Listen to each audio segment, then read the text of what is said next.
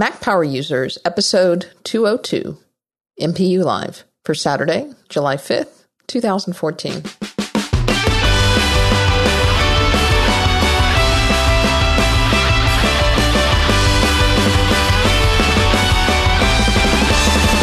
Welcome back to another episode of the Mac Power Users podcast. I'm Katie Floyd, alongside with David Sparks. Hey, David. Hey, Katie Floyd. How are you today? I'm great. Welcome back to another MPU Live. We've got more people than I expected in the chat room for a holiday weekend here in the U.S., so welcome. Thanks, everybody, for hanging out with us on this Saturday morning or afternoon, depending on where you are in the world. Yeah, I figured everybody would be recovering from the holiday a little bit, and we record kind of early on the West Coast, so I'm impressed. Color me impressed. 10 a.m. is early on the West Coast? Maybe. It is after a holiday. Maybe if you celebrated it right. West Coast people over there, my goodness. We East Coast folks, we get up early and we got to get some actual work done. Okay, well, you win again.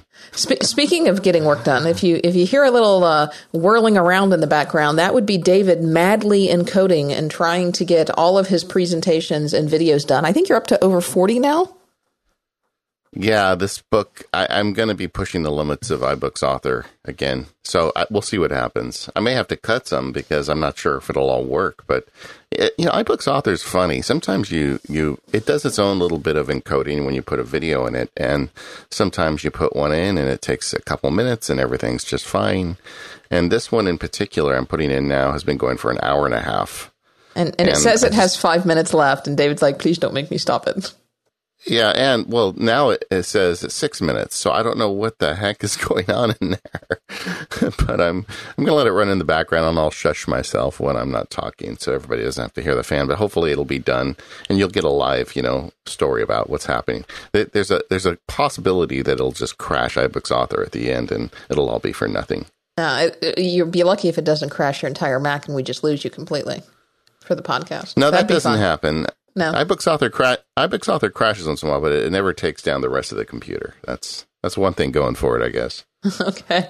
Well, so you announced it last week officially, but your new book, your new MacSparky Field Guide, is Presentations, and it's available for pre-sale right now. But it's coming out on the 21st, I believe, for real. It is. As we record this on July 5th, I only have about 10 more screencasts. I'm going to be spending the rest of the day today doing screencasts as soon as we hang up this call, and I'll be submitting it on Tuesday, and that gives Apple 2 weeks to make sure everything's good, and it will release on the 21st. Wow. So it's pretty important that we let this video finish encoding so you can get your stuff done. Well, if it's taking an hour and a half, I don't want to have to go through it again, so I'm sorry about that little bit of fan noise. Okay. But the book's coming out really good. It's really something special. The design is all new, and it looks really great. And I don't know, it's fun. The book has a video. That's the first time I've ever done that. I've got a lot of nice feedback on that too. Awesome. Well, my one announcement, not nearly as fancy as doing my own iBooks Author book, but I'm going to be speaking at Milo Fest, which is the Macs in Law Office conference, which is held down here in Disney World, much, much nicer than Disneyland, Thursday, October 23rd through Saturday, October 25th. It's at the Yacht Club down in Orlando. I'm actually going to be talking on the highlights and lowlights of OS X Yosemite. So I guess I better actually get cracking with Yosemite. But if you are an attorney who uses a Mac in your office or aspires to use a Mac in your office or wants to convince the folks in your office that, yes, you can use a Mac, a great group of folks down here. Check it out at milofest.org, and you can get all the information to sign up for that. David, we got to get you down here for MiloFest one year. Katie Floyd, have you ever been to Disneyland? No, but I can imagine. It just seems small and sad and, On what dingy. basis could you possibly decide that Disney World is better than Disneyland, not having been there? Well, we've got the Magic Kingdom, we've got Epcot, we've got Animal Planet, Animal something or other. Animal Kingdom. There you go. We've got Animal Kingdom. We've got MGM. Did I already say MGM? And then right down the street, we've got all the Universal stuff that include Harry Potter Land. And come on. Yeah, we're going there next month. That's our big family vacation this year. And my family is actually really jacked up about Harry Potter Land. I've never been to Harry Potter Land. I would like to go. So, all right. Well, enough about that. We've been going on for 5 minutes about stuff that's not related to Mac Power users. So maybe we better get started with that. Okay. We've got some good feedback. Starting with David. Yeah, so we've got kind of a theme going for the first little bit of this episode, and that is kind of what can you do to get started? And David has a question along that line, so let's hear from David. Hi, Katie and David. My name is David Galloway in Greenville, South Carolina, and I have a question about planning the order of operations for a Mac productivity strategy. I'm a relatively new Mac convert and been listening to your podcast for about the past 2 months, and to be honest, it's like drinking from a fire hose. I want to incorporate all these great tools, OmniFocus, Hazel, Text Expander, Apple Scripts, but I'm not sure where to begin because, as you add in various elements, it becomes more and more exponentially complicated. So I'm thinking that perhaps the best strategy is to start with Hazel and Text Expander, creating rules and snippets, and then adding in other productivity tools. But considering you're both the experts and I'm just a young Padawan, I wanted to get your opinion. Thank you so much for the wonderful podcast, and happy 200. I think David has got it right with his gut reaction is when you want to get into this stuff, the worst thing you can do is try and take on more than you can conceivably incorporate into your daily routine. It's just like keyboard shortcuts. If you're going to learn keyboard shortcuts for an app, don't get a list of 20 keyboard shortcuts and try and learn them.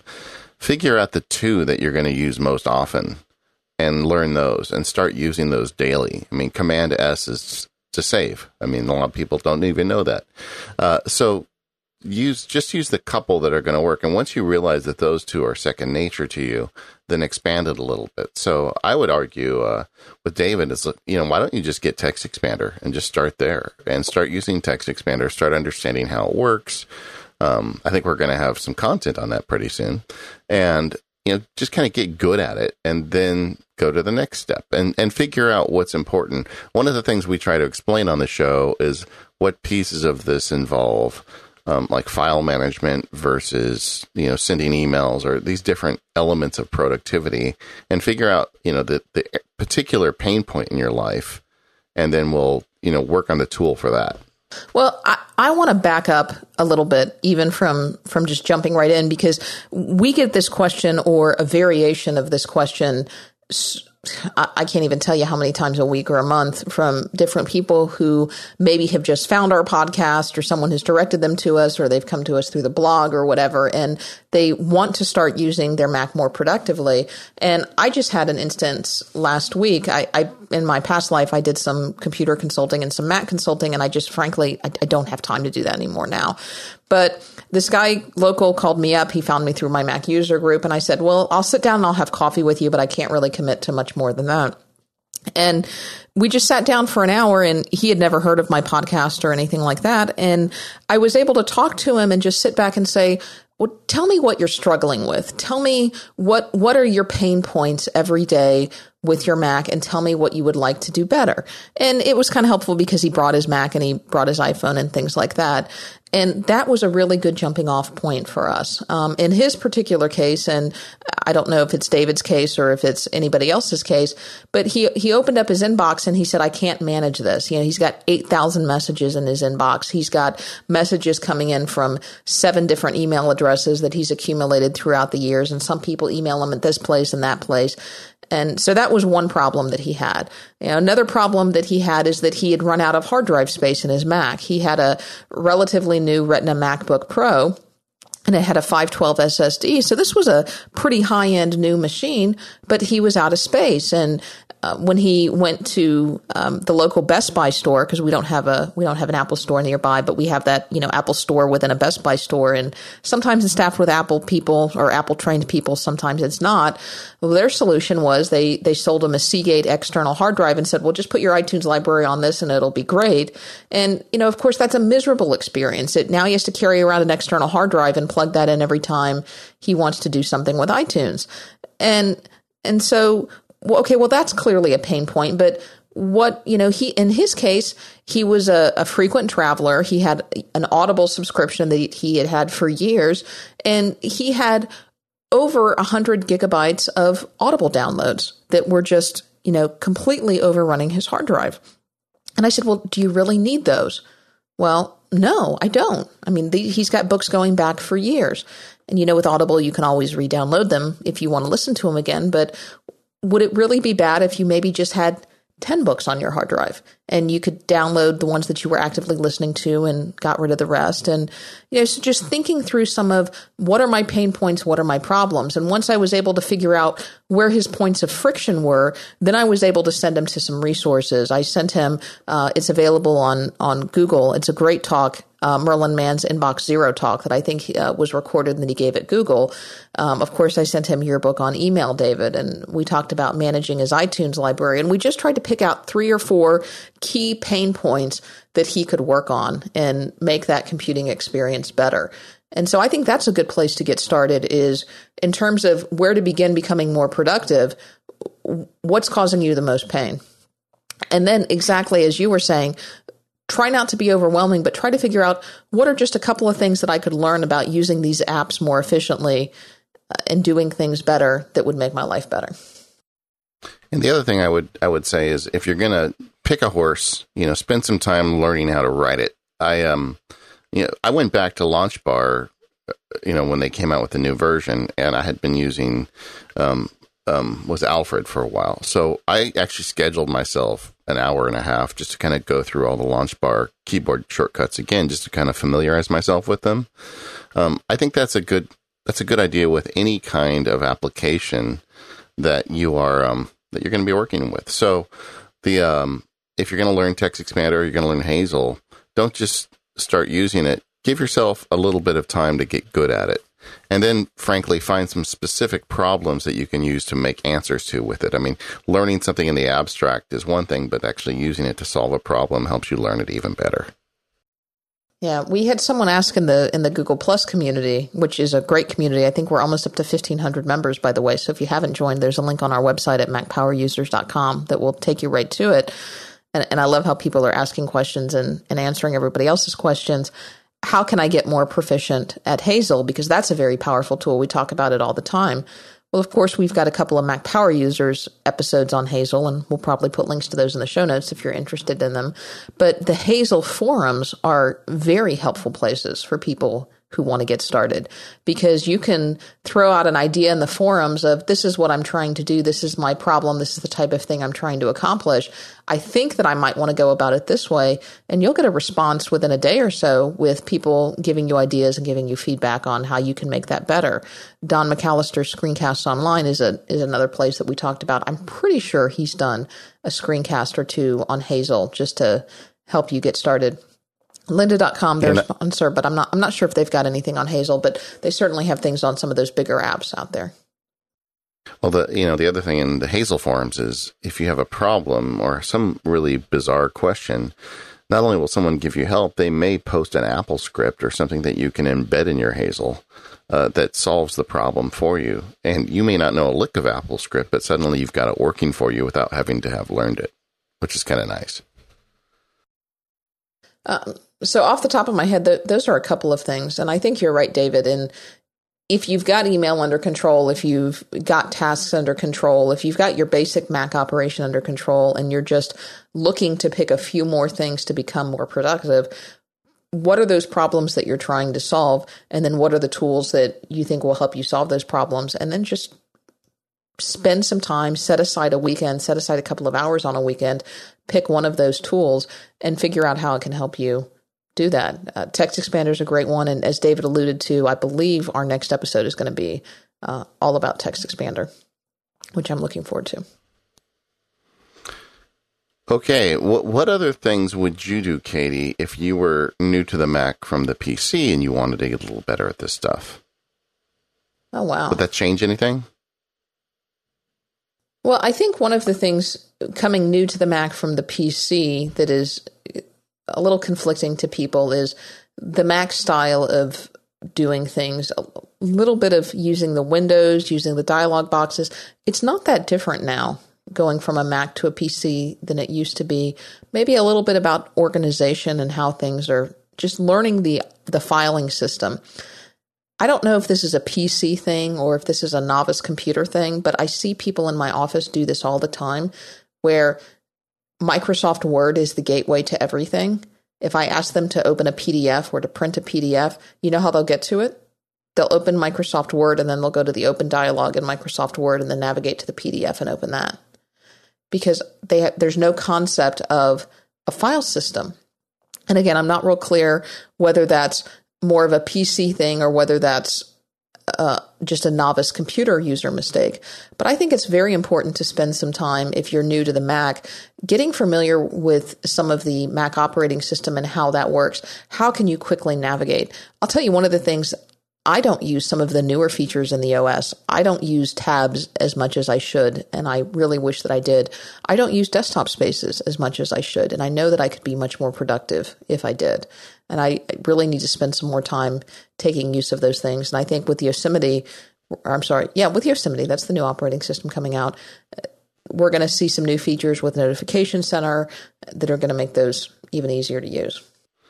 I'm really surprised you don't use a lot of spaces because you're using a 13-inch MacBook. So, you should be taking advantage of spaces. I'm surprised. Well, that's true. But in my case, my 13-inch MacBook is almost always connected to my 24-inch cinema display.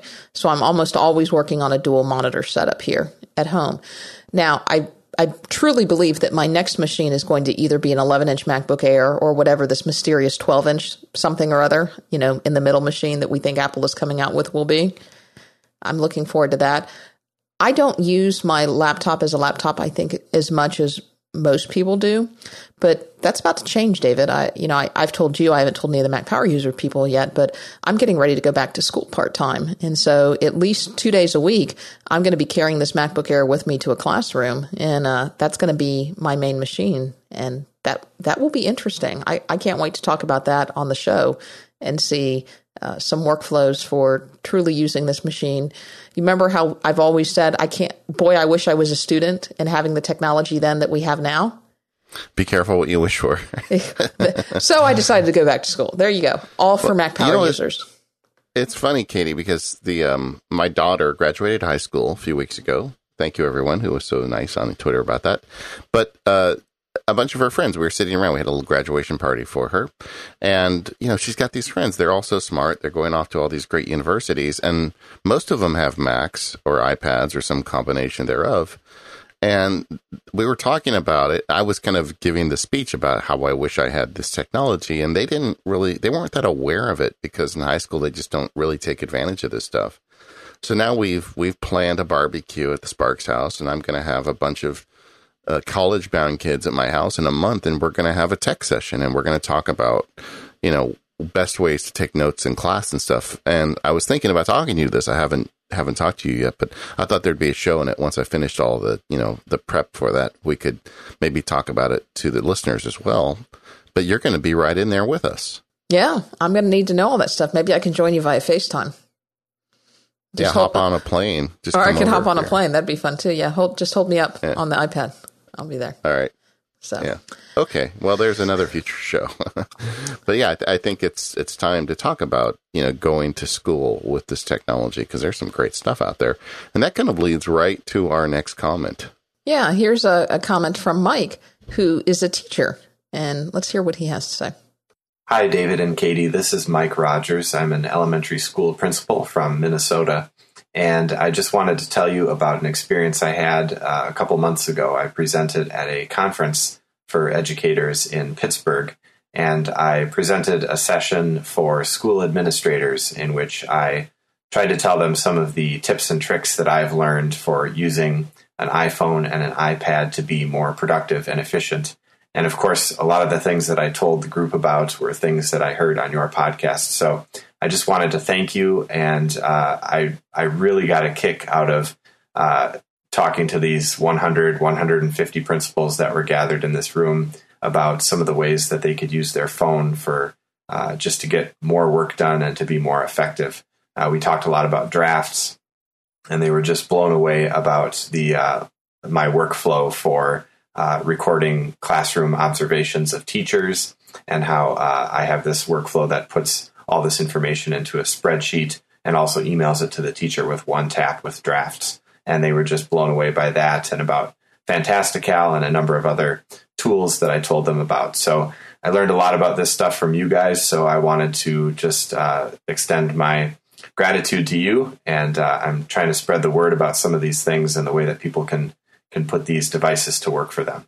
So thanks again. And thank you for the great show. Now, Mike, if you're out there listening, I think I'd love to have you come on one of these upcoming MPU live shows and tell us a little bit more about that, because that's just fascinating to me, the way that you're using drafts. Now, I am going to put a link in the show notes, and maybe we'll talk about it a little bit here now.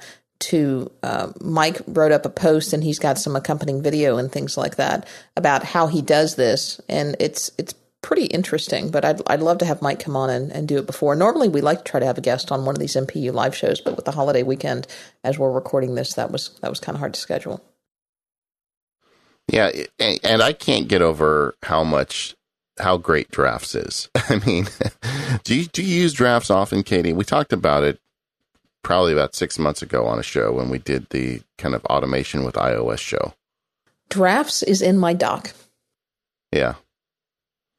And sometimes, do you ever get out of the habit of using it? Once in a while, I do get out of the habit of using it. Then I rediscover it again, and it's just so amazing. So it looks like Mike's workflow a little bit, and I'm trying to walk through it. But as a principal, one of the things that he has to do is he has to go through and at some point evaluate all of his teachers, which makes sense. And so he has a workflow set up in Drafts. It looks like he's using some help from TextExpander, but he records the information from the walkthrough that he does with his various teachers.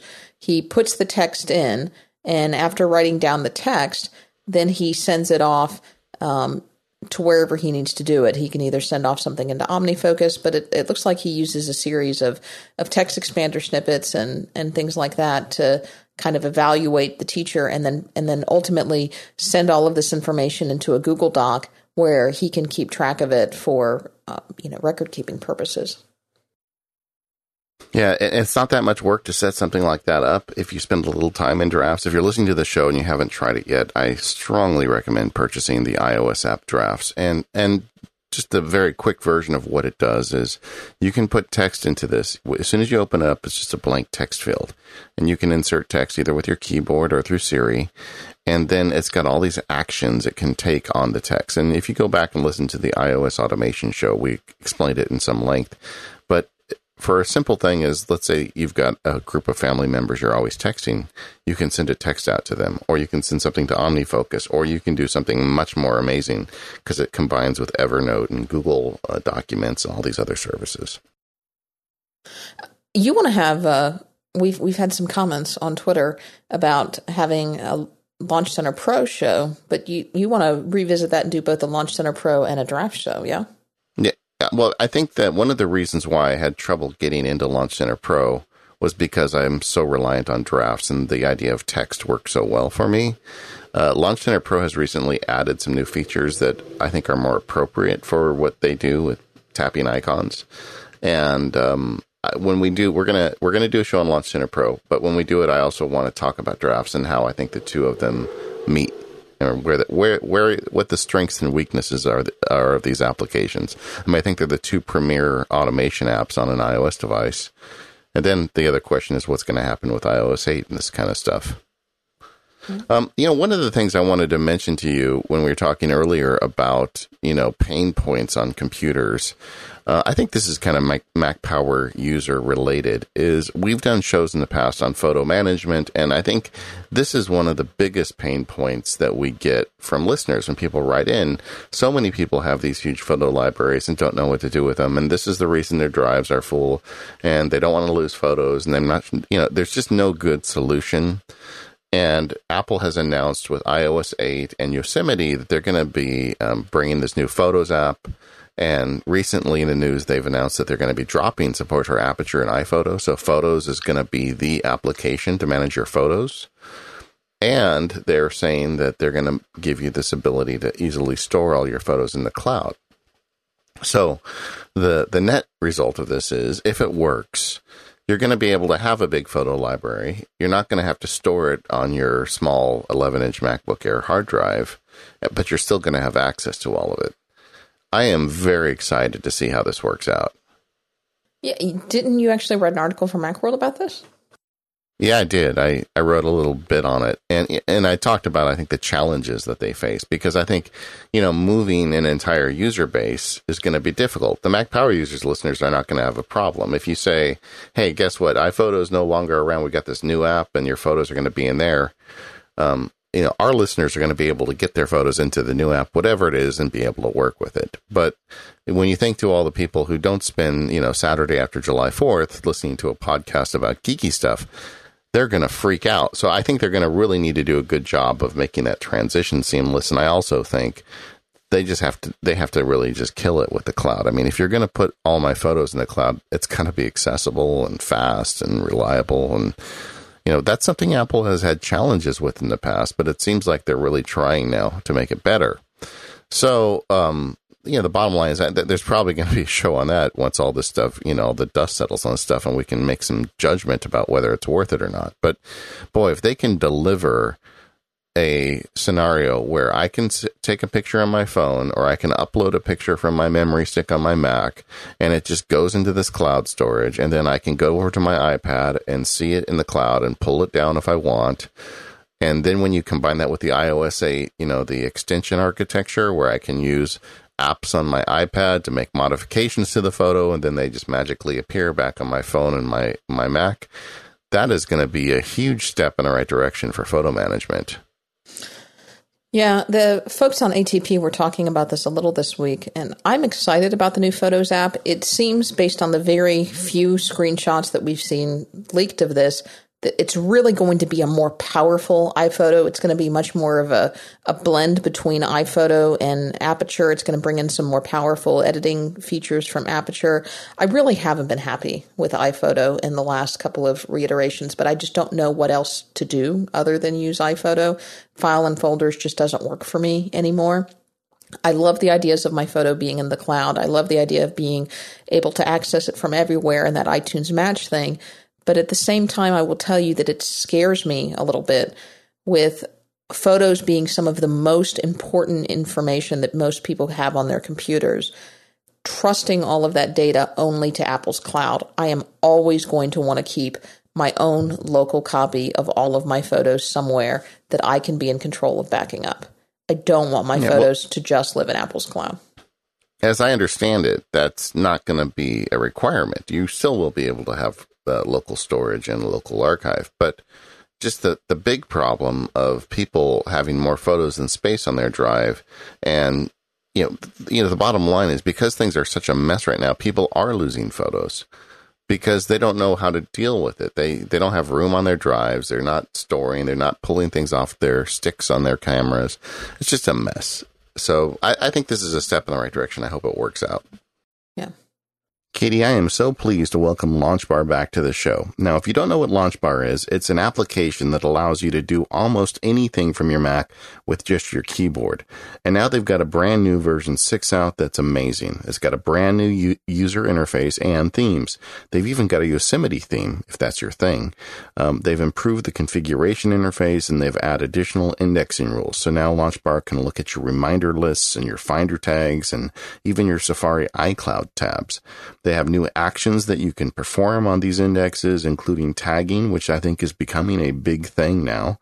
It supports AirDrop and live web search. So when you do a Google search in LaunchBar now, it doesn't just take you to that search on the Google page. It even gives you the results right in the LaunchBar menu, so you can go down to the most appropriate one and get going. They've got a powerful custom script-based actions added, so you can extend LaunchBar with custom actions written in a common scripting languages, and they also allow you to write your own or add them from a library of user and developer submitted actions. And that library is getting pretty big. So you can check it all out at www.obdev.at. So that's Objective Development is the name of the company. Once again, obdev.at. You can use LaunchBar for free as long as you like with all the features available. After 30 days, LaunchBar will occasionally nag you to consider a purchase, but all the features will remain fully usable without any restrictions. It's $29.99 for a single license, or you can get it for your whole family for just $48. They also have upgrade pricing, so if you've been using it for, get in there and get on that upgrade pricing. Once again, thanks a lot to LaunchBar for supporting the show and releasing this amazing new version. So kind of keeping with our theme of getting started with things, Andrew had a question about apps that we install out of the box. So Andrew's question was, if you were to start fresh with a Mac, which apps would you install?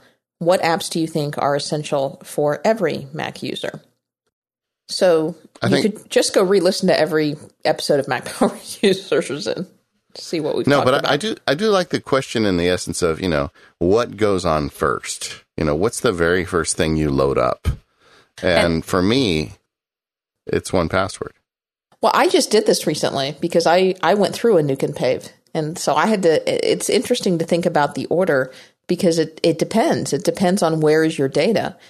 iCloud and cloud services have really changed this because you're right. For me, the first one was 1Password as well. Full disclosure, they're a sponsor because that is the gateway of how I get into everything else. It used to be that Dropbox was first because my 1Password data used to be stored in Dropbox and then 1Password was second because I had to get my data out of Dropbox first. But now 1Password is first so I can get all my Dropbox data or so I can get all my data so that I can start downloading my other folders. But yeah, Dropbox is certainly up there as well because I keep a lot of information. But you're right. You got to get all your cloud stuff, whether it's stored in Transporter, whether it's stored in Dropbox, whether it's stored in iCloud. But you would be amazed at just how much stuff now automatically downloads when you set up a new Mac just by typing in your Apple ID and password, because it's going to pull in all of the email accounts that it knows about, all of your Apple ID information, all of your contacts, all of your calendars associated with that Apple ID, as well as even if you don't have those apps installed yet, it's going to pull down the data that's associated with your app. So probably out of the box, you've got iWork stuff, you've got the pages and all of those things. So you've got all that data already. So you're already up and running pretty good. Once you start adding your own cloud services, you've got some more. And then you just pop open the Mac App Store and you just start boom, boom, boom, boom, boom, downloading what you want. Yeah, what I would argue there is don't go too crazy with the boom, boom, boom, boom, boom, because why make applications earn their way onto your hard drive? When you're rebuilding a Mac, it's easy to look at the accumulated stuff you've put on the Mac over the years. Obviously, if there's something you need, you should download it, but don't just download everything. Download the stuff you think you're going to need and then see whether you actually need the other stuff. Wait until it's actually required to download some of the stuff. It's really easy. You just push a button. But like Katie said, I think you need your passwords first, then whatever cloud data you've got that's not iCloud. And that may be Dropbox. Actually, Transporter is the first one because I've got the real kind of secure stuff on Transporter. I want to have that available. But both of them, basically, setting up a new Mac, I will usually just set it out, plug it in, and hook it up with those two services and go to bed. And then when I wake up in the morning, it's got all that stuff on it. Then after that, then you start making the applications earn their way onto the hard drive. Right. Now, the tricky thing is the ones that aren't in the App Store, because there's some that I like. The Omni stuff I don't buy in the App Store. I always buy it from them directly because they do upgrade pricing and they're expensive apps, and I want to be able to get the upgrade pricing. So those you're gonna know which ones of those you need as well, and that's another reason why you want your 1Password data is because you've got your software licenses in 1Password if you're doing it right, and you can just kind of flip through there and you can see all the software licenses, and you're like, oh yeah, I'm gonna definitely need that app, whatever it is. And there's certain apps that you're going to need. So when I said you go boom, boom, boom down through the App Store, I don't just go straight in a line and hit the install button. I go down and see there's certain apps that I know that I'm going to install. I know that I'm going to install PDF Pen. I know that I'm going to install the iLife and the iWork suite. I know that I'm going to install the stuff that I use for podcasting. I know that I'm going to install Piezo. I know that I'm going to install Shush. I know that I'm going to install certain apps, and I go down on the apps that I know that I'm going to install. I know that I'm going to install Fantastical. I go through and do that because it's so easy to do it through the Mac App Store. You can click those buttons and it will go through and do it in the background.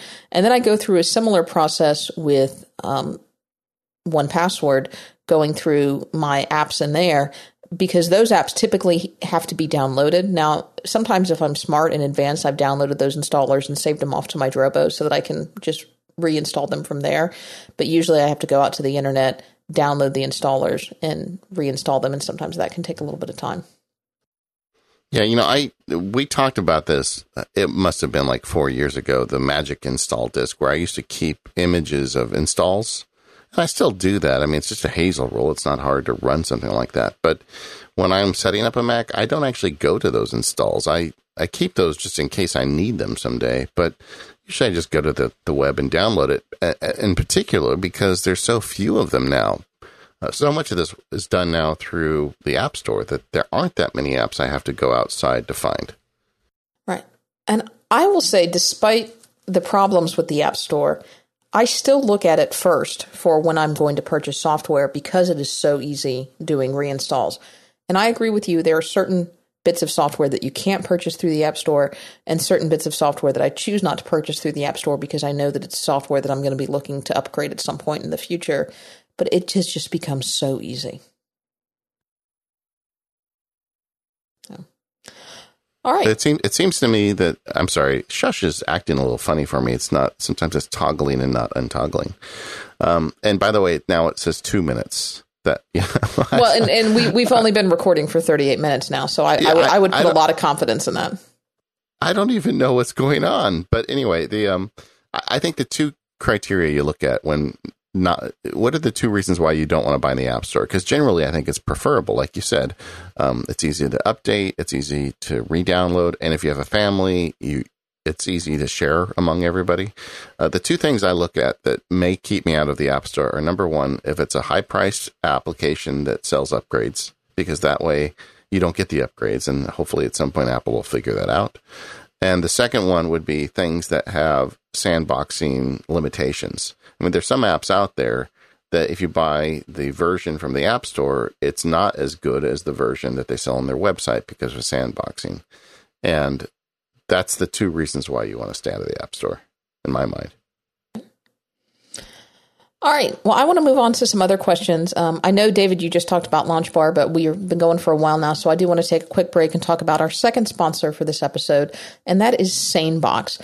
If you head over to sanebox.com/MPU, you get two things. Number one, you get a 2-week free trial of SaneBox, but you also save $10 on any plan should you decide to subscribe. And if you're anything like me, you will decide to subscribe, and you'll probably do it way before your 2-week free trial ends. And a lot of Mac Power user listeners have done that because SaneBox will help you make sense of your email. SaneBox has some great filtering features for helping you figure out what is truly important in your email, what can wait till later, and what you need to come back to at a later date. They start off pretty simple. You have your inbox, and then they create a sane later for you. And through very intelligent filtering, which only gets smarter the more you use it, only your most important emails go in your inbox, and anything that's not as important goes in the same later folder that you can filter through as you have time. If you got that email list that you just can't unsubscribe from or get off of, add the same black hole. Throw somebody in there, and you will never hear from them again. If you're going away for the weekend, like this long holiday weekend, you can create snooze folders. So you can say snooze till the next business day or snooze until tomorrow if you get email over the weekend, and throw an email in that folder so you know you don't forget about it, and it will pop back into your inbox at the appropriate time. But SaneBox does a lot more than filtering.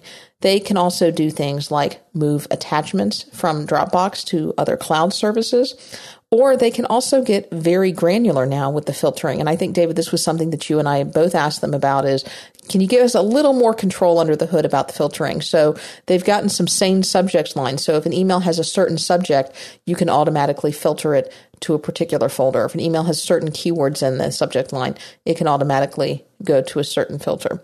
And I'll tell you, David, you were much more on the SaneBox bandwagon than I was.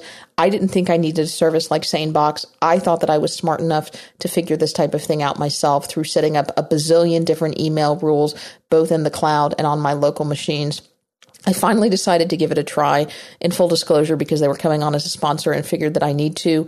And no joke, 2 days into my free trial, I signed up for their max level plan for 2 years, which I think was the most that I could do, because just using SaneBox for 2 days made me a believer, and I have been ever since. So go check them out, sanebox.com/MPU. They've got a number of different plans depending on how many email addresses you have or how many features you need. They start about as low as $4 a month, but take advantage of the free trial, set up a few rules, see how you like them, and then go from there. So thanks again to SaneBox for sponsoring the show.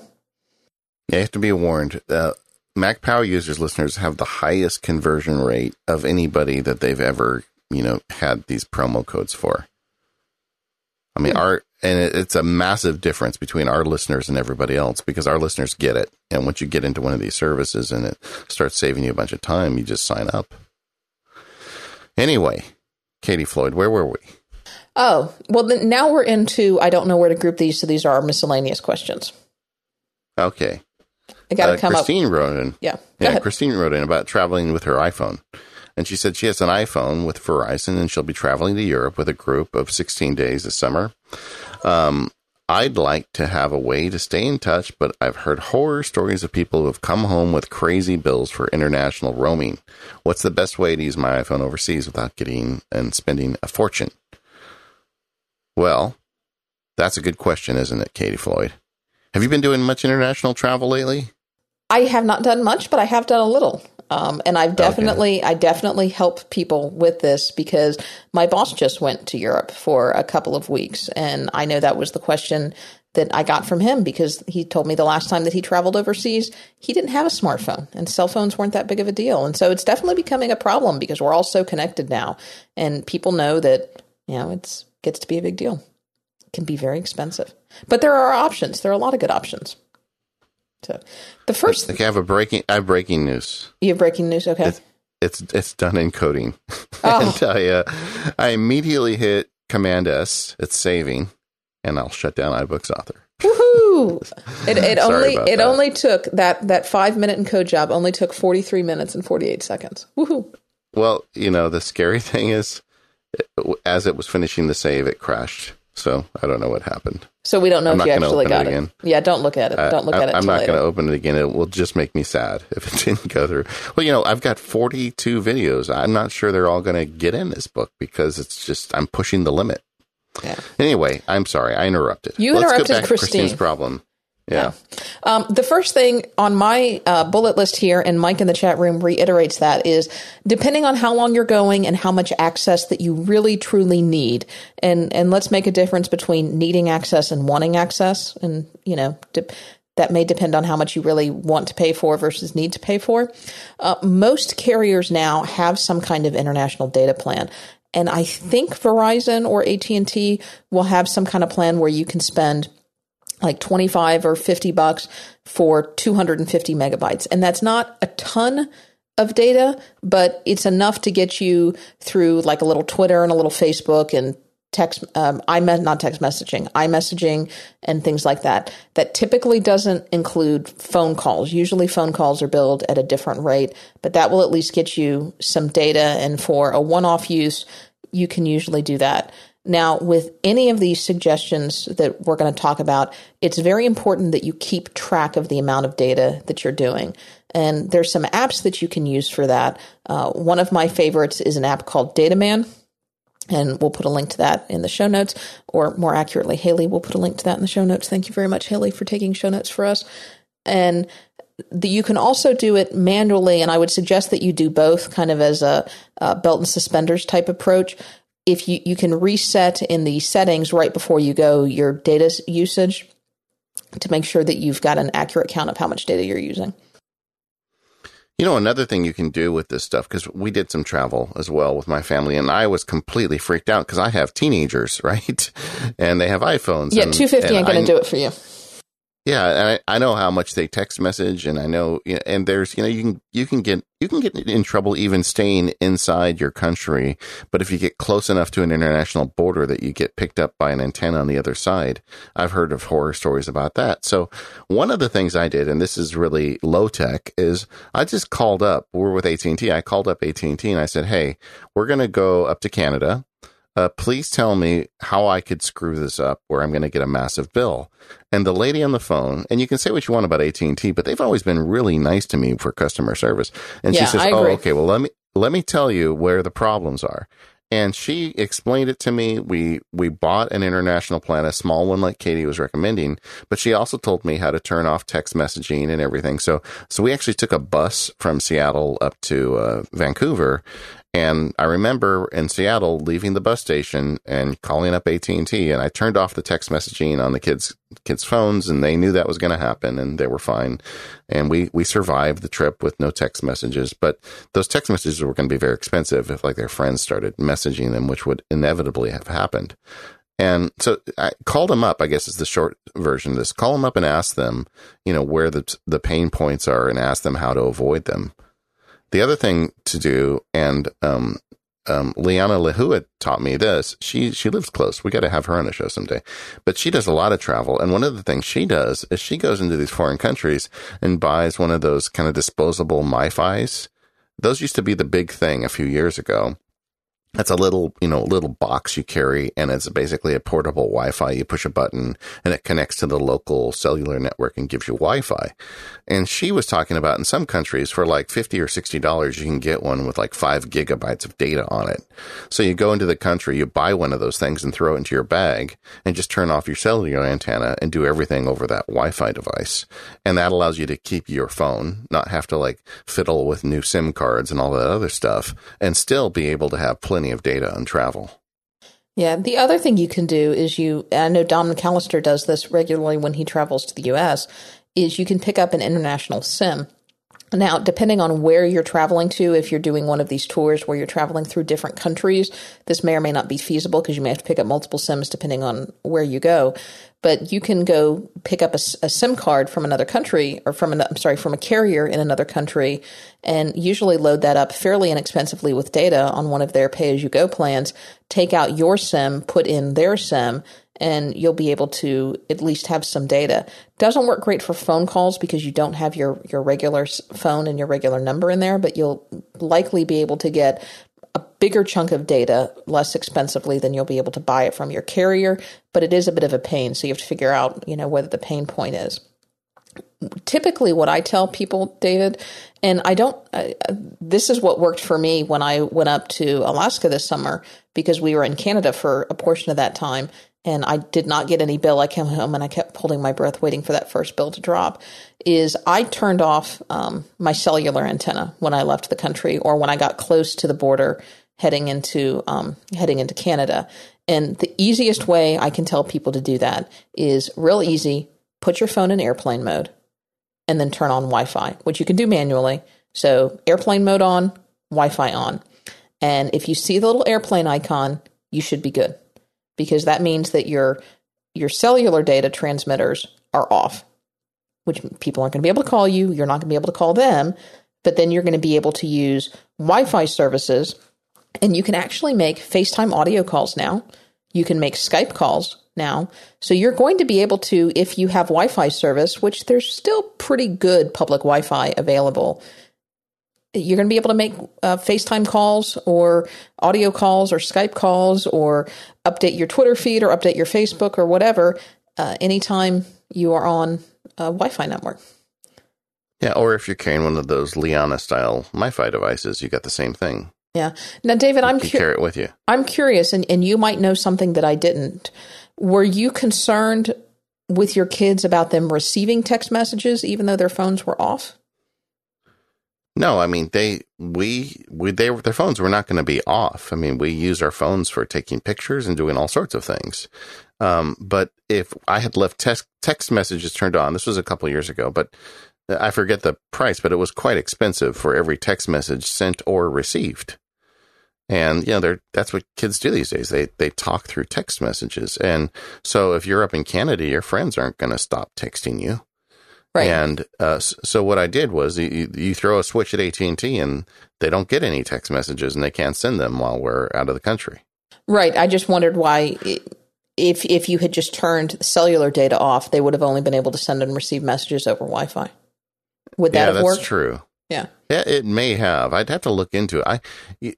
The whole SMS technology to me is cryptic because it seems to me like it's just dumb data, but they attach such a high value to it. I mean, they charge so much for it.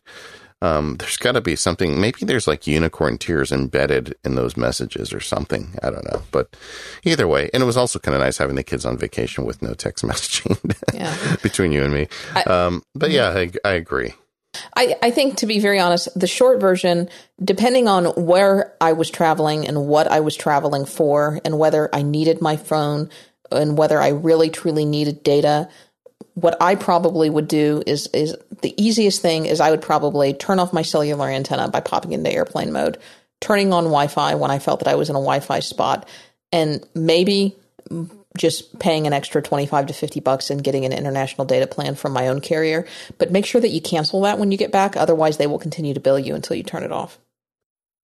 Yeah, that's one thing that you need to get on the phone for. Oh, you can do it online as well. I did a little post somewhat related at MacSparky a few weeks ago. There's this bench that's like a couple hundred yards from my office, and sometimes I just have to get away. You know how it is, right? So I take my iPad over there in the afternoon. It's nice and shady, and I'll work over there for a little while. But the problem is that it's just close enough to my office Wi-Fi network that it wants to hold on, but the data connection is so terrible that it really doesn't work at all. And I got into the habit of what I call kicking the Wi-Fi, where on an iOS device, on the phone or the iPad, if you just flip up that control center on the bottom and you tap the Wi-Fi button and then you tap it again, so you turn it off and then turn it back on, then it will stay off of the Wi-Fi. I mean, the way iOS works is once it connects to a Wi-Fi, it will hold on to that for dear life. It does not want to let go. Maybe that's the way it should be. But, when you're so far away that it's not working anymore, turning it off and then turning it back on again, that sounds like a great show, I know, will allow it to go to the LTE, and it knows it's far enough away from the Wi-Fi that's not going to get on. I have had so much feedback from people thanking me for that post, which I thought was really simple and kind of dumb, but apparently a lot of people don't know about that, so I'm sharing it here too. I love Control Center. It was one of my favorite features on iOS 7. I was hoping in iOS 8 we'd get the ability to modify it a little bit, but maybe. We'll see. I'm so excited about extensions that I can't even be critical of anything in iOS 8 right now.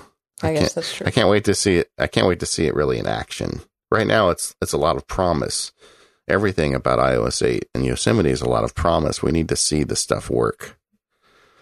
We did get actually, speaking of Wi-Fi, we got a message from Lee, and he said, I have a basic wireless router set up at our home in the bedroom next to my wife's desktop computer.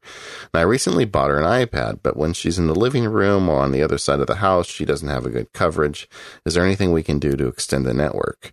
Well, my friend Katie Floyd wrote a whole post about this, so why don't you explain it to us a little bit, Katie? This is a very common problem, and I wrote a post about it when I solved this problem for my grandparents. So the basic thing, and I think Lee's got the same problem, and it happens like this. The cable people or the phone people or whoever installs your internet service, because typically you have to have that installed at some point, installs it next to wherever you're, either A, wherever it's convenient for them, or B, wherever your desktop computer is or wherever the computer is in the house. So most people have it installed. If you don't tell them specifically where you want it installed, you usually have it installed in one of your bedrooms or somewhere next to your computer. And that's sometimes not a convenient place for people. And in the case of my grandparents, and I'm assuming that Lee has the same setup here, their DSL service, it's horrible, is in a far corner at the bottom of a multi-level house.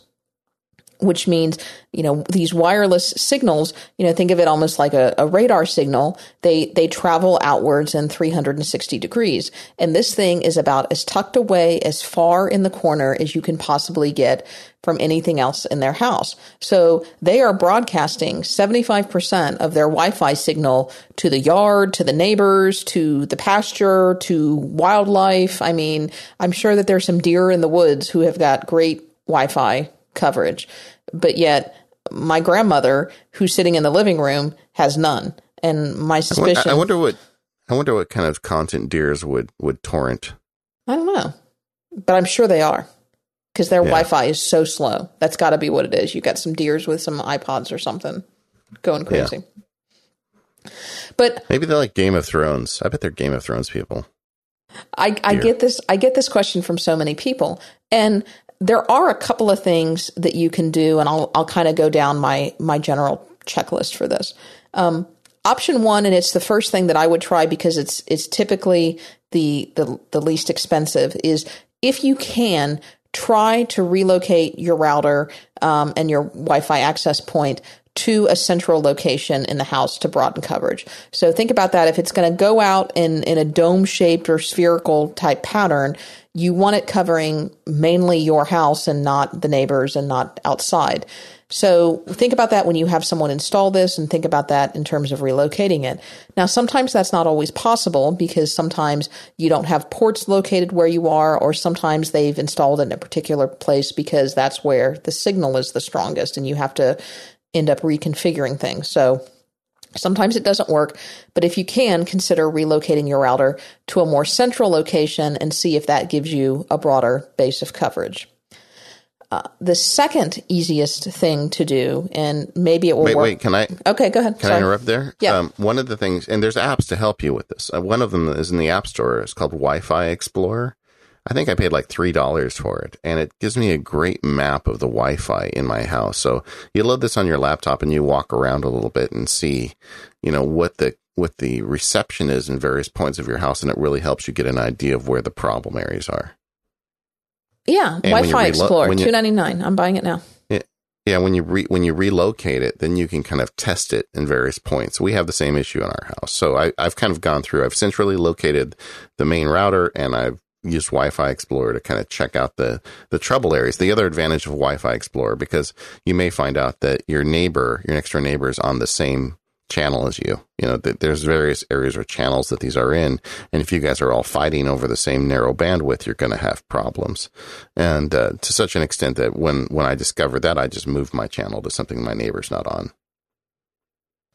So that's a great tip. I like Wi-Fi Explorer. I'm downloading it right now.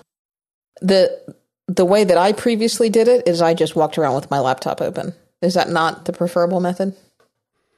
Well, you could do that with Wi-Fi Explorer too, but you should be careful. You might trip over something. Run into things. Yeah. If you're looking to get a new laptop, it's actually an excellent idea. You can explain to your spouse that, honey, I was trying to make the Wi-Fi better for you, and I fell and I hurt myself, and I need a new computer. Yeah. That might work. I'm not sure it would work with Daisy, but it might work with somebody's spouse. The other thing that you could consider is if you have an older router, you might want to consider upgrading to the latest and greatest technology, because that will probably give you better coverage. If you have 802.11g, you might want to consider upgrading to an 802.11n, or now they've even got these 802.11acs, which I don't even have yet. You definitely want to upgrade to something that has the, is it called the MIMO technology? The multiple in, multiple out, will help give you a stronger signal, or I don't know exactly what it is.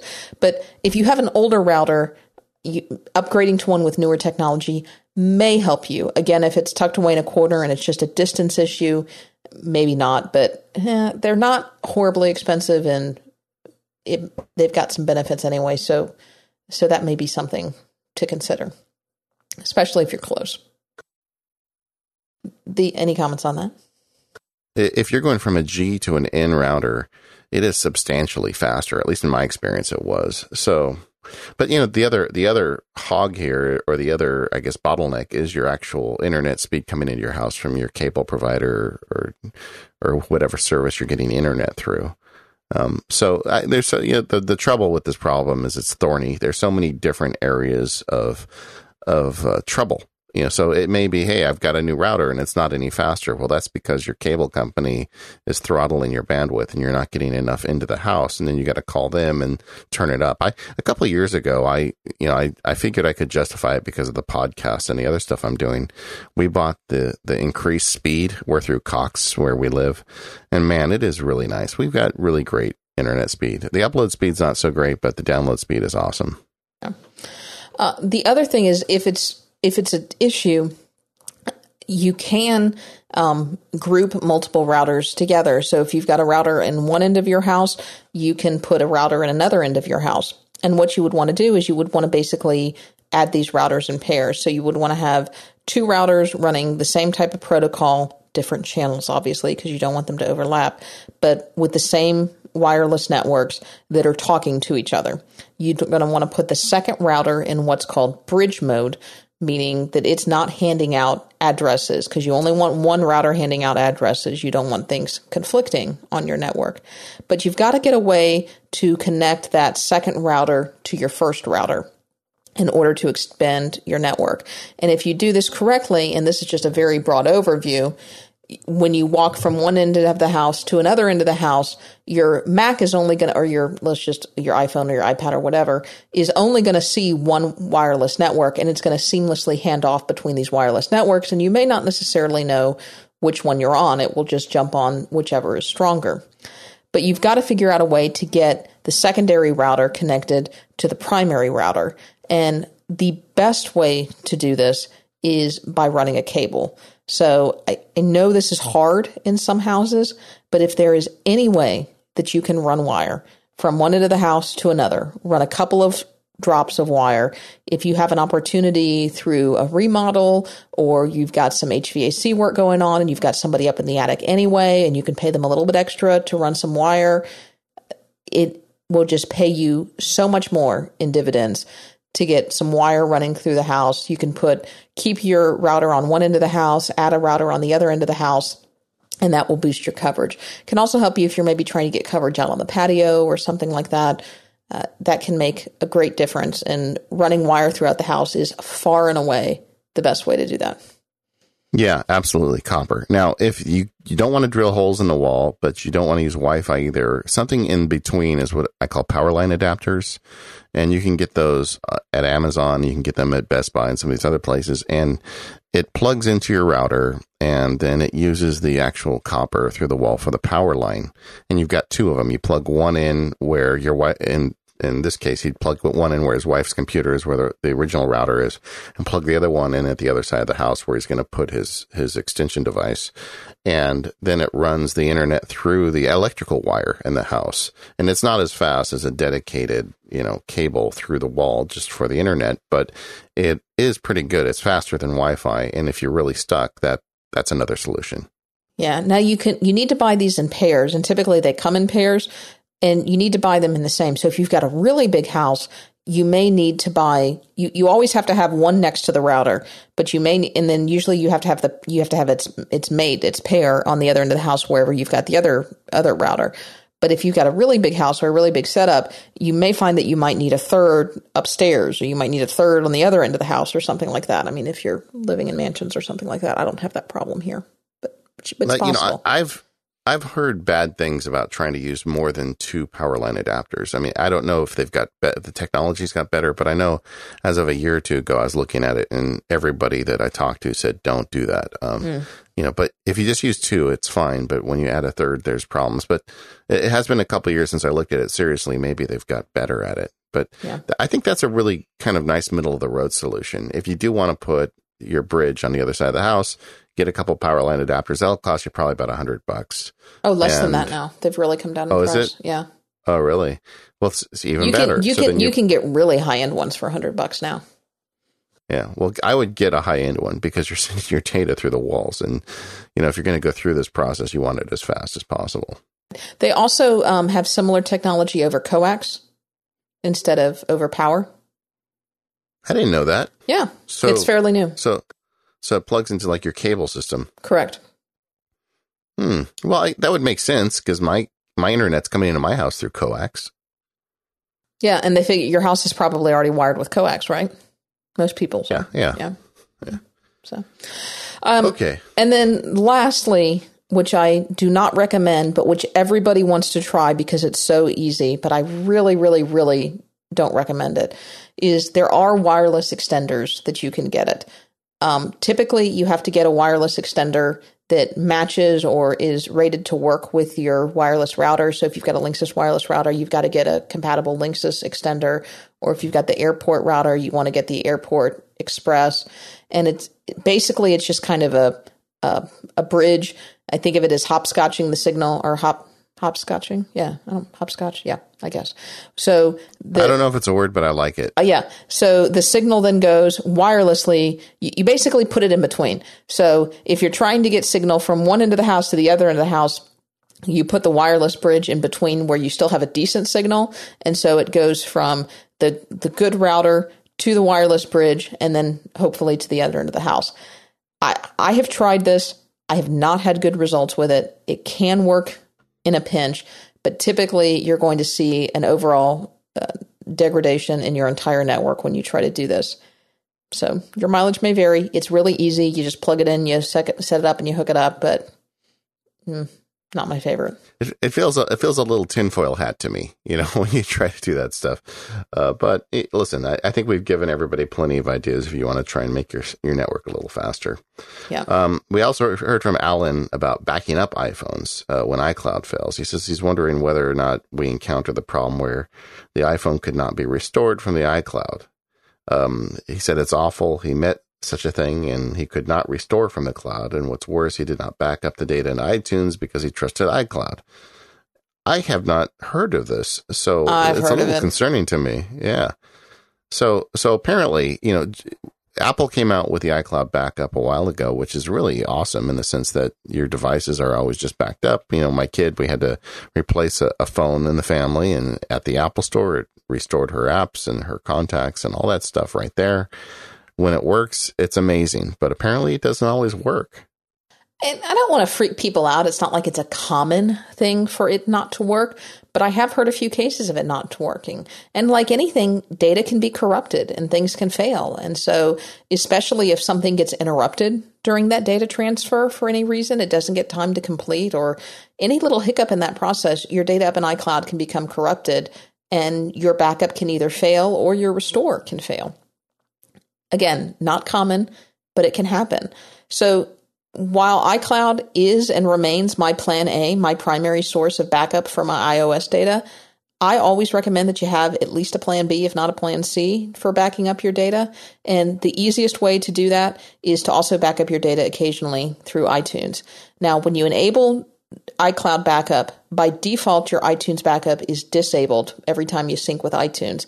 But you can always run that manually by plugging your iPhone, your iPad, whatever, into your computer, opening up iTunes, and clicking on the little button that says backup.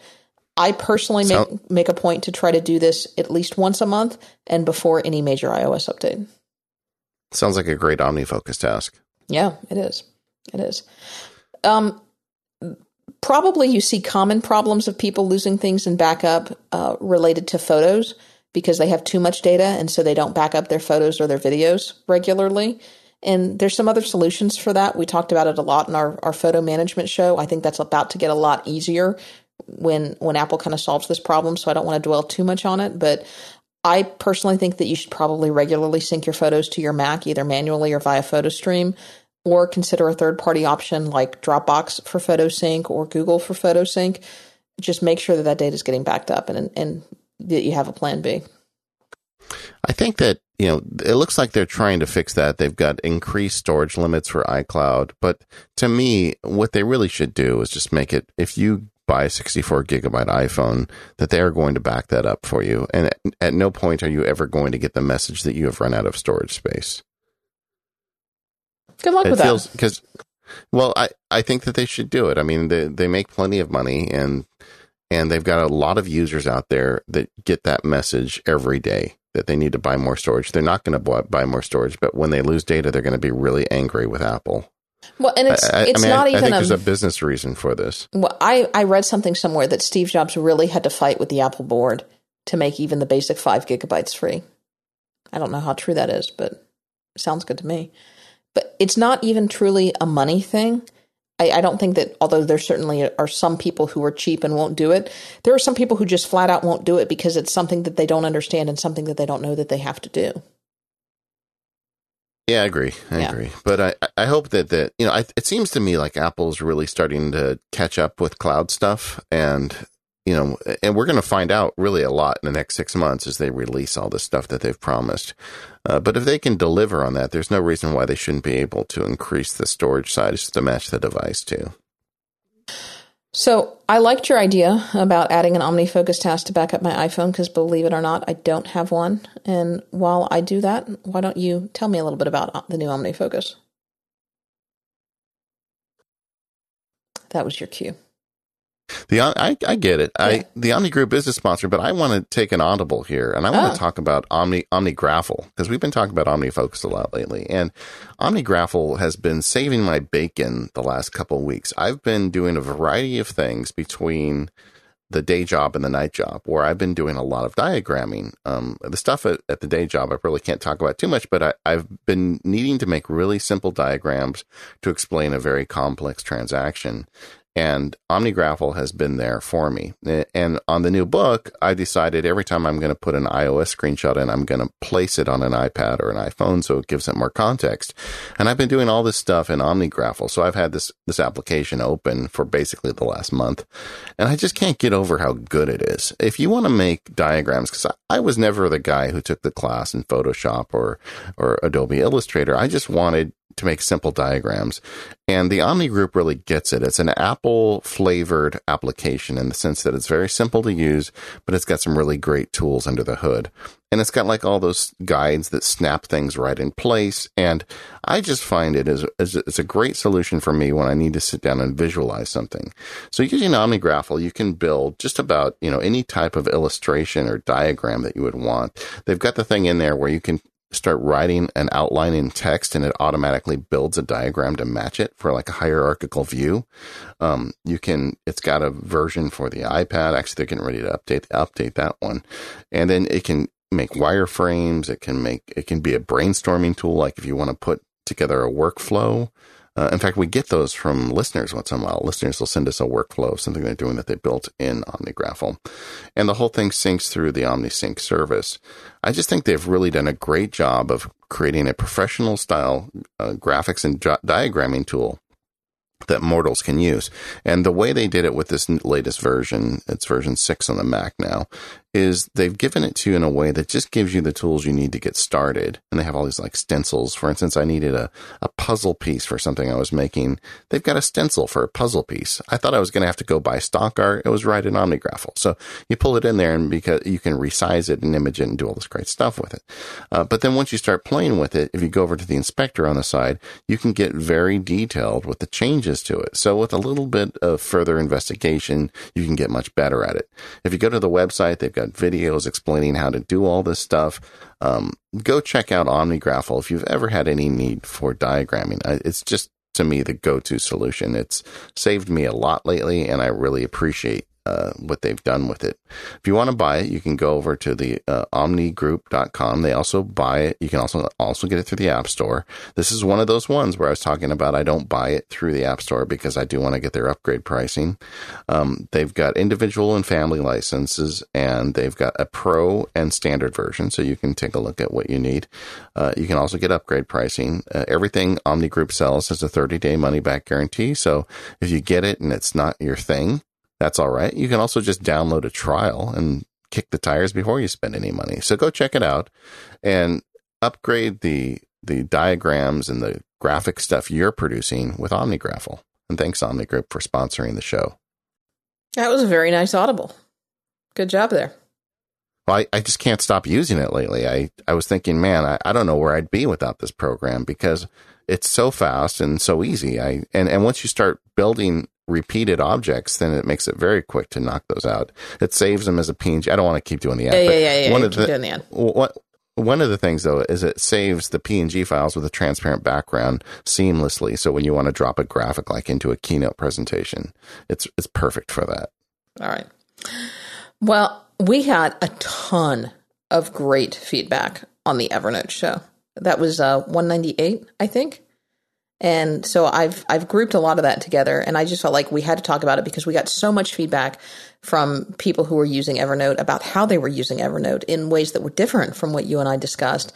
I thought we had to share some of that with our listeners, and maybe for people who haven't quite had Evernote click for them, this would give them some ideas. But the first bit of feedback that we got... You seem very happy about this feedback, though. I can tell that. I am.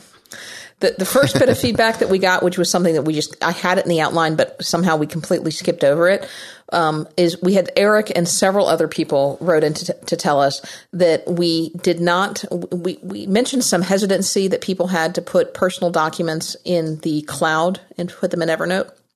But Evernote does have a local notebooks feature. So if for whatever reason you want to store and you want to organize documents in Evernote, you can create a local notebook that does not sync to the Evernote cloud. So that is an option as well. And I had it in the outline, but just completely skipped over it. So those notebooks will only reside on your computer where it is created. So thank you for pointing that out. The downside of that, as I understand it, is you don't get the cloud source work on this stuff. Like if the OCR doesn't happen. Well, right, because it doesn't sync to the cloud. Yeah. You made me feel kind of dumb. Sorry. You said that, Katie. No, I did not mean to make you feel dumb. Sorry, my bad. Okay. All right. I'm just being honest. Yeah. I think that one of the things about this Evernote show was there are a lot of people out there listening to our show who are power Evernote users. Yeah, Joey is one of them. He uses Evernote for meeting notes, and I like this idea. Joey says he consults with small businesses on strategy and meets with clients weekly or monthly and will regularly come away with 2 or 3 pages of notes, drawings, or diagrams on a legal pad. And I'm the same way because, as we've talked, David, I have struggled with how to take notes, and I always come back to taking notes on a legal pad and somehow scanning them in. So Joey says, in the past, I've scanned these handwritten notes into PDF and placed them in nested folders in the client's folder on my hard drive, which is what I currently do. But even with good recall, I would find myself dreading review of the previous notes and pages of notes before sitting down to review with the client. And this is where Evernote has helped immensely. I still keep notes on the legal pad and will either take a picture of notes using the Evernote app or scan them when I get back to the office. I even use a Hazel script that generates a new Evernote document for me and inserts the attachment into Evernote. But I then use Text Expander to put the same header above each attachment that includes sections for goals, attendees, prep materials, and general notes. And the notes section contains about 6 or so bullet points that I know will be important for the next time we meet. This time, when it's time to review the notes or time for my next meeting with the client, I spend maybe 60 seconds reviewing the synopsis rather than the full PDF file. I also use PDF annotation features with an Evernote or PDF pen to highlight specific parts of the notes that were added either to Basecamp or to to-dos that I've put into OmniFocus. So he's doing the same thing that I'm doing. He's taking notes on a legal pad, he's scanning them in, but then he's putting them into Evernote and then using Text Expander to add some additional notes so that he may or may not actually have to review the notes, but he's still got them. I think that's brilliant. Clever. Yeah, it's clever. And it's a nice use of all this technology. Going back, I think it was David who had asked earlier, how do you get started in this stuff? This is where you end up with this stuff. Once you start incorporating small pieces of it, before long, you find ways to combine it to really make your life efficient. Dustin wrote in, he is a pastor and is continuing to use Evernote more and more within his workflow. And he wrote in with a couple of ideas that he thinks can either help others in ministry or perhaps in other sectors. One is he uses the document camera within Evernote to keep track of expense receipts. Once he gets a receipt that he needs to turn in, instead of loading up his wallet, he grabs it with the document camera and tags it with the current year and the word expense. And this works for reimbursements for meals or whatever. And then he sends the email directly. Sometimes he'll even email something if he gets a receipt by email and send it directly into Evernote using the email trick that we talked about, how you can tag and send things to specific notebooks. Now, let me interrupt there for just 1 second. I think if you're listening to the show and you haven't got on the bandwagon yet with capturing stuff on the go with your phone camera, this is a good call to you to do it. There's several apps out there. PDF Pen Scan Plus does it with OCR. Evernote does it. There's other apps out there.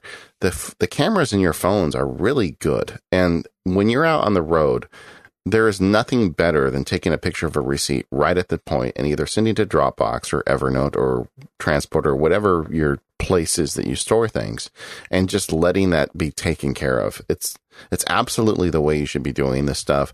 A few years ago, it was kind of sketchy because the cameras weren't that great, and then you look at the image later and it was hard to read it. No longer is that the case. Now the cameras are just way better than you need to do this stuff. So go get yourself one of these apps and try this out. It will change the way you capture stuff on the go. Yeah, and then he just says that he sets a task once a month to collect all those receipts and email it to the bookkeeper. And I would imagine you could either then change the tag or add a new tag that says submitted or something like that. But the beauty is you still have all of those at tax time so that you can process them. Another thing that is great is he uses these for sermon preparation, is whenever he's working through something or he just gets an idea that pops into his head, he'll collect those in Evernote. And he also uses them, which I thought was clever, for podcast notes. As an audio learner, he says he listens to a lot of podcasts and he gets a lot of great ideas from those podcasts. But as he's listening to the podcasts, he'll pop open drafts, and we can talk about this again and your use of drafts. And he's got kind of a running list of ideas and things that he wants to check out that he keeps in Evernote. So he'll quickly type things from various podcasts that he's listening to into drafts, and he has a podcast note and an action that then appends those to his podcast note in Evernote. So that's pretty cool. Yeah, and there's just so many great uses for Evernote coming from the listeners here. We heard from Dustin. Oh, I'm sorry, I'm out of order. Give me 1 second here. I've been flipping through all of them. Yeah, Bob's next. Yeah. Bob talked about Penultimate. We didn't really bring that up. That was a great little kind of digital ink app on the iPad that Evernote bought and kind of folded into their universe. We should have mentioned that in the show. And Bob's another guy who does meeting notes. He's an architect, and he creates meeting notes in real time using Evernote. So rather than take the legal pad out, he's actually typing in. And depending on the situation, he'll either use an iPad keyboard or he'll use the handwritten notes using Penultimate, going back to that same app, and put it in there. I'll tell you one of the things I'm still struggling with, because I'm sincere to say that I am looking for better ways to use Evernote in my life. I kind of was not a big fan of it to begin with, but the more I look at it, the more they've solved the problems that I had with it. I still am very leery about putting my beloved collection of text notes into Evernote. It's so easy to find them in NVAlt, and plain text I'm so attracted to plain text. That's a hang up I have. I'm not sure if it's legitimate or not, but I still haven't really got to that point. But boy, just to be able to drop just about any kind of file in there and find it later is pretty nice. Katie, do you put all your text notes into Evernote? Pretty much. Yeah. You know that workflow I've talked about NVAlt to some kind of text editor and having the text available anywhere. Do you do anything like that? I don't think I do as much as you do. But all of my notes and things that I think that I may need to remember, that's all in Evernote. So, like, if you've got, just put on your legal hat for a minute, someone you find a really great attorney fee clause, and you say, well, I may want to use that someday. Yep. You drop it in Evernote? Yeah, I have a notebook in Evernote called, I don't remember if it's called samples or examples, but something like that, that's nested into my legal subfolder. And do you find that it's easy to find that? I mean, is it easy enough? Mm-hmm. And I will even, if someone has a particularly good pleading, I'll scan it in and put it in Evernote. Like, oh, that was a really good, this is a great example of how to do a quiet title suit, or this is a great example of how to do a whatever. Yeah. Okay. Because Evernote allows me not only to just snag the text if it's really good text, but I can snag the whole document. Yeah, well, I do that. That's something that's one of my things I've been working with Evernote is I have forms. Some of them are Pages documents and some of them are Word documents. Right. And those going into Evernote make a lot of sense for me. So the natural progression would be, okay, now I start putting that text stuff in there, but I just can't quite get there yet. Yeah. Also, for me, there's just so many text notes. Making that move would actually be a bit of work, and I'm not sure I want to do it yet. Brett will write you something. Yeah, he may, but I don't know. I do like what's happening with Evernote. I love the integration with drafts, and I don't know, did we talk about that much on the show? But it's really crazy how much you can do from drafts and iOS into Evernote. They've done a really good job of integrating those two things. The other thing that we didn't really talk about in Evernote was audio clips. You can keep audio clips in Evernote, and Arnold wrote in with an example of how he does this. Arnold's an attorney. He practices international law at the United Nations, and his job apparently involves quite a bit of research and writing. I would imagine that it does. And he uses Evernote mostly for brainstorming and capturing bits of research information, similar to how you do, David. But he also uses it to record ideas or thoughts through audio files. So if he's walking down the road, I know you walk down the road and talk to yourself. I've seen you do it. Yeah, I've taken a lot of heat for that, actually. He will take an audio clip of it and he will throw it into Evernote. And unfortunately, the iPhone audio recorder doesn't go into Evernote, although I suppose you could email it to your Evernote address. But if you go on the Mac App Store, there are a number of audio recorders that have hooks into Evernote. He's settled on one that's just simply called Audio Memos. And he has the recording sent to an action notebook. Sounds like it's a lot like my inbox type notebook. And then he will tag that and he will process those notes in the action notebook, adding those to dedicated notebooks based on the subject matter. And then he can search Evernote by tags and find that audio bit. Clever. Charlie wrote in about tags in Evernote, and he said he extensively uses tags in Evernote. Although not everything gets tagged in certain notebooks, some notes will be tagged with several tags. And he says the simplest example is his food and cooking notebook. He has over 600 recipes. I think I want to go visit Charlie. I think I just want recipes. Charlie to share that notebook with me, or maybe just come cook for me. And he has techniques and reviews, equipment reviews in the notebook. And he says he generally tags each recipe with the main ingredient and then the style of cooking. So then he can say, if I want to make barbecue with chicken, then he can find all the recipes very quickly that do that. And it makes it easy for him to search for a specific note or a similar group of notes next time he wants to do the barbecue and chicken. And he also does like Italian style, et cetera, et cetera. And I thought that was a nice use. I think tags are just kind of the way so much is going right now. I was looking on the internet. I still haven't got a very clear answer. I understand with what's going on with the upgrades to iOS 8, but I haven't seen affirmative proof that my tags that take place on my Mac will show up on my iOS device. Have you seen that? In Evernote? Yes. In iOS 8. I'm sorry. I just switched gears real quickly. Oh, I don't know. I'm not using tags. iOS 8. Yeah. Yeah. We'll see what happens with that. We also heard about Evernote storage from Cleve. Yeah, and you need to be aware that if you use the Evernote application on your desktop computer, which I do quite a bit, and I like this feature, it will store a copy of everything that you have in Evernote on your local hard drive.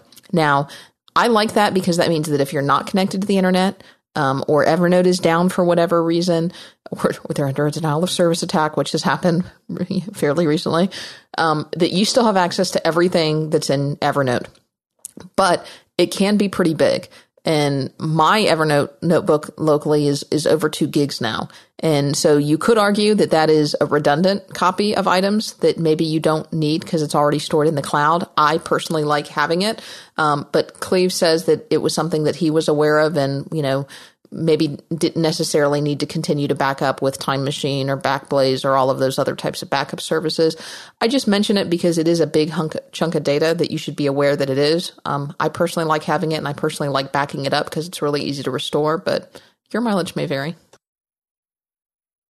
And then Brian wrote in with what I thought is an awesome tip that I'm going to steal about keeping Evernote tidy, because one of the things about having an everything bucket is it gets really tempting to throw everything in it, and then it can become overwhelming. And so you have to find some way to manage that. And Brian says that he manages that by adding a weekly OmniFocus task to do 2 things. Number 1, you clear, or I guess it's 2 tasks. Clear the Evernote inbox. So you make sure the Evernote inbox is clear at the end of every week, and review 1 notebook. And it probably takes only a couple of minutes depending on the state of the notebook and the size of the notebook that you decide to review. But it keeps Evernote useful for you because it results in clearing out obsolete material that maybe you don't need, restructuring and reorganizing the notebook as appropriate. It makes sure that you've gone through and you can assign descriptive file names and tags. It helps refresh your memory as to what's in that notebook. And it helps you become a more effective Evernote user because you learn about what's in there and maybe how you can use it more effectively. I thought that was a really good idea. So I like that. That's one of the reasons I'm afraid of Evernote, frankly, is I could just see it becoming this massive pile of stuff and almost unusable. I find myself doing that sometimes with Pocket as well, where I need to go in and just really just kind of clear it out. Well, it's like anything. If you keep on top of it, it won't be so bad. Yeah. So doing one notebook a week doesn't sound so bad, does it? No, it doesn't, Katie Floyd. Why don't we talk about our last sponsor, and then I've got something I want to talk about RSS, and then we can wrap this up. Yeah. So our last sponsor for this episode is our friends over at lynda.com. And I got to tell you, the summertime, I am finding myself with not as much to do. Things are a little bit slower. People are out of town. Things are not quite as crazy at work. I should knock on wood when I say that. TV shows are in reruns. Not that I watch that much TV. So this is a great time to start your free 7-day trial at lynda.com. And you can do that by going to lynda.com/Mac Power Users because you got a little bit of free time over the summer. Why not use it to go ahead and learn something and enhance some of your skills? So lynda.com helps you learn how to stay up to date with software or how to pick up a brand new skill or to explore a new hobby. They have got easy to follow video tutorials on hundreds of different subjects, anything from very technical to much more generic. You can learn how to use Photoshop and get really nitty gritty with how to use layers and other techniques, or you can just learn something a little more generic about like how to improve your photography skills if you want to take better photos when you go on vacation later this month. There are over 2,400 courses that are taught by industry experts with more courses being added every week. So if we sparked your interest maybe talking about Evernote, you want to learn about Evernote, guess what? There's a lynda.com course on that. In past episodes, we've been talking about if this, then that. Guess what? There's a Lynda course on getting up and running with if this, then that. There's Lynda's courses on how to manage your time more effectively. There's Lynda courses on how to use Microsoft Office. This is a great tool that we're considering actually using at our office for staff training because we just upgraded to a new version of Microsoft Office and we're getting a lot of pushback from some of our staff not knowing how to do certain things that they were comfortable with in the other Office suite. Maybe pick up lynda.com as a way to train some of your folks. It is so easy to view lynda.com, and they've got great tutorials. And I'm a very visual learner, so I pick it up immediately. The courses are all produced at very high quality. These aren't homemade YouTube videos. You can watch from your computer, your tablet, your mobile device. They're broken down into bite-sized pieces, so whether you've got 15 minutes or an entire day, you can learn at your own pace. And depending on the plan that you pick with their premium practice, you can even download project files and practice along with the instructors. So again, we've worked out a great deal with lynda.com, and they'll give you a free offer so you can access their entire library for 7 days. Lynda.com, that's lynda.com/Mac Power Users for your free 7-day trial. And if you use and love lynda.com, be sure to tell them that David and I sent you. All right, David, what are we doing to wrap this up? Well, we heard from Kevin, and this one has been kind of trailing on our list for a while, and I wanted to do it because I think it would be fun. Kevin said he's getting into the RSS bandwagon, and if you're not using RSS, I think you should. It's a great way to keep up with the websites that you love. What is your RSS reader, by the way, right now, these days? It depends. I am using Reader on the Mac, and I'm using Mr. Reader on the iPad, and I have Reader on my iPhone, although I'm not really using RSS on my iPhone very much. Yeah, I'm really digging Unread still. I've got it on the iPad and iPhone, and on the Mac I've got ReadKit, but I'm going to buy Reader too for the Mac. I just haven't got around to it yet. But anyway, so Kevin wrote in essence asked, what are some of our favorite apps or favorite websites to follow in RSS? And Katie, you've got a pretty good list. I'm going to let you go first. Well, I break mine down into a couple of different categories, and feel free to chime in on some of these if you have different categories. I have one for Apple News. Obviously, we do this podcast, so I need to stay on top of that. I have one that is blogs. So those are my friends, and many of them are tech related. Some of them are not. So I have a blog category. I have a general productivity category. I have a general news and tech category. And I have categories for deals, and I have categories for local things. So things that are going on locally in my community. And those are my main categories of apps, and I'll share some of the feeds in some of those big categories. You probably don't care about what's going on in my local community, but in terms of Apple News, what have you got in that category, David? I think we've got a lot of the same ones. I think Macworld is the place I start with this stuff. That's one of the Agreed. few fire hose places I subscribe to. But if something happens of relevance related to the Apple world, Macworld's going to cover it. The people that write it are really smart and intelligent, and they always bring kind of the story. They don't bring sensationalism to it. So I think Macworld is a great place to start. In fact, that's really the only Mac news site I follow anymore. Now, I've got some others. You've got categories on the outline, like Daring Fireballs, Apple News. I don't really see that as news so much as kind of analysis. And I do follow Daring Fireball. John Gruber, I think he's really great. Stratechery, Stratechery. I want to say it's Ben Thompson. I might be wrong. I forget the guy who writes it, but he worked for Apple and he worked for Microsoft, and occasionally he does some analysis type stuff that is just really spot on. But talk more to me about your Apple News. Yeah, groups. I follow Daring Fireball, although you may want to consider following their articles only feed if you're finding that too much. I have really cut down a lot on some of my link blogs that I follow. I may still follow them on Twitter, but not necessarily put them in my RSS feed. And if I see something interesting on Twitter, I may throw it into Instapaper. Does that make sense? Twitter has cut down a lot on my RSS feed. You know, for things, if I find sites that I was just constantly brushing over them in my RSS feed, I'll still follow them in Twitter, but maybe pull them out of my RSS feed. I like the folks over at the Mac Observer. I know a lot of the writers over there, and I think they've got some high quality stuff. So I keep them in my my RSS feed. And I think the folks at Tua do a really good job. And I would agree with both of those. I don't always follow them because like I said, I'm trying to keep the feeds thin, but I trust and like the stuff they publish at both those sites. Mac Stories, Federico's site, I don't really look at it as a news site, although I know they do news, as more as kind of a tutorial type site. He has a lot of good extensive reviews and tutorial stuff. So I kind of put that in a different category, but that's another one that I do follow. And then I have this whole subcategory of blogs, and I follow a lot of my friends' blogs, and I can't mention them all here, but I would ask, you should follow maxsparky.com and katiefloyd.me if you don't follow anybody else in your blogs feed, right, David? Yeah, that means you have your priorities right. Yeah. There's a lot of good ones out there. Brett Terpstra, who's on the show quite frequently, has a great blog at brettterpstra.me. Mac Drifter, Gabe, who was just on our last show, does a really fantastic job at Mac Drifter. Yeah, Sean Blanc. Yeah, Sean has a great site. I mean, there's some really smart people out there.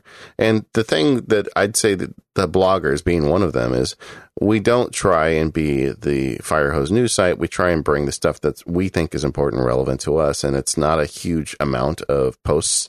So it's kind of a nice little taste of what we think is important. And I like that. Yeah. And again, this is the case where I'll try to avoid some of the fire hoses and some of the link blogs and keep those more on Twitter. And keep really the people who publish. I don't have a problem if your blog publishes infrequently, but you publish substance. I actually prefer that personally. Yeah. Michael Lopp is one of those people who he puts a post out like every 2 or 3 weeks, but it's just usually pretty good. Yeah. In terms of general tech news, I like the Recode site. I like Walt Mossberg and Kara Swisher. They broke off from All Things D, or I guess All Things D doesn't exist anymore, and they've gone off with Recode.